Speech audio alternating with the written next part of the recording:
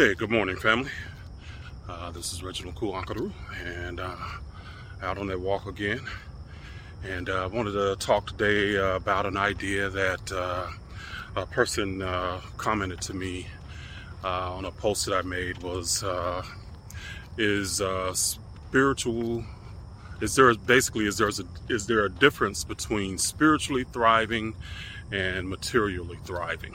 Okay, in other words, they kind of intimated that the idea that thriving financially and abundantly is something different than spirituality.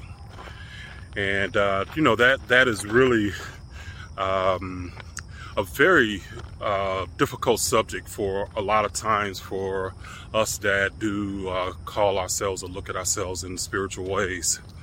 And especially if you've grown up as Christian, a lot of times you really look at being wealthy as something anti-spiritual almost, Well, it's not almost, it is.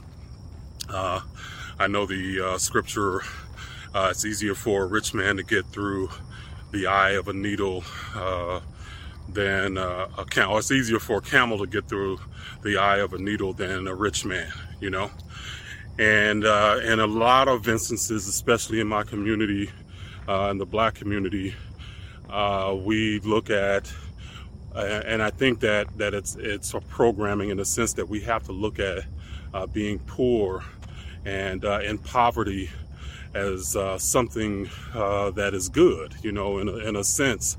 We're more spiritually adapted when we're broke than when we have money.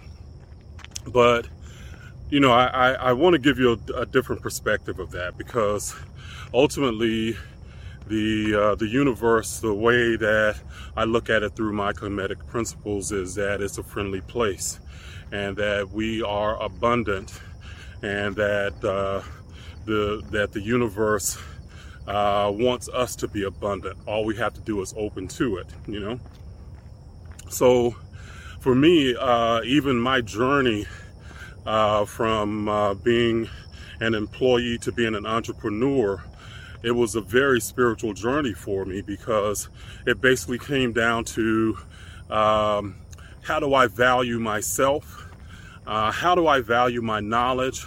How do I value who I am, connected with that knowledge?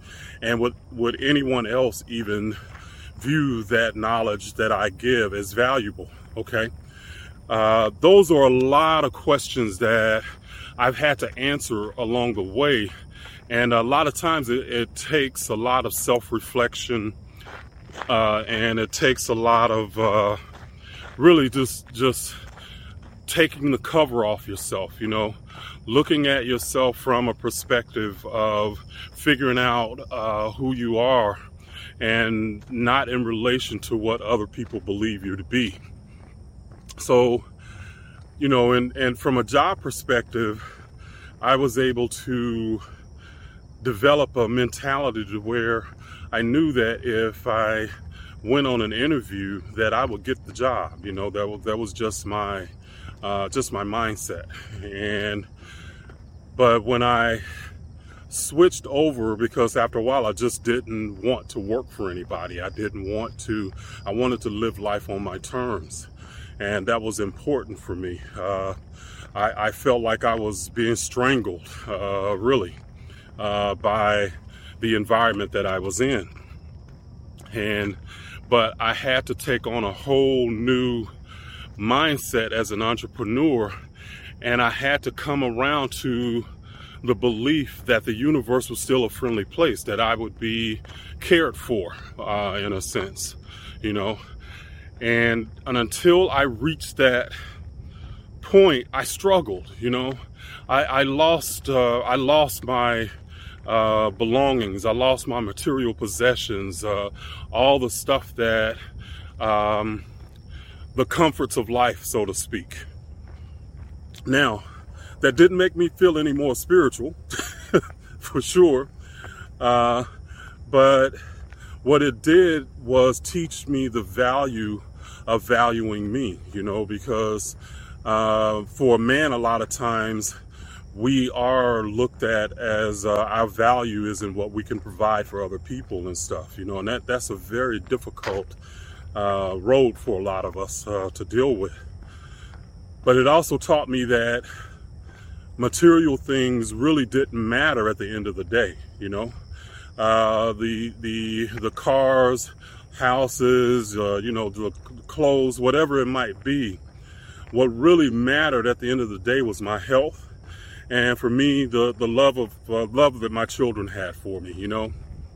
And you know, they talked to me later about how they saw me, because what I thought was they were ashamed of me, you know, and ashamed of what I was going through, and you know, I didn't always have, I wasn't always able to provide for them financially, but in a lot of ways I provided for them emotionally, you know.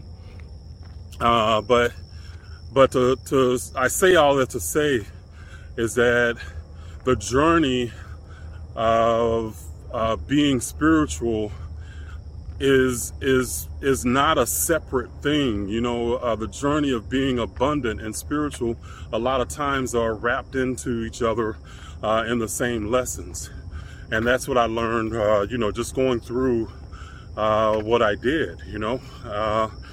And to think that materially thriving and spiritually thriving is something different is really, it makes life, to me, it makes life really a conflict, because all of us want to be secure. All of us want to be financially secure, you know, and to have an attitude that making money or gaining material possessions is somehow anti-spiritual really is a conflict that has to be worked out, you know. So I would say to that person, what's the difference, you know? What's the difference between spiritually thriving and materially thriving? And when it comes down to it, it's only the mindset, you know? And as a person that grew up poor, trust me, I know that there is no higher level to be in poverty, you know. I grew up in that, and it is not good feeling like you don't know where your next meal is going to be coming from, you know.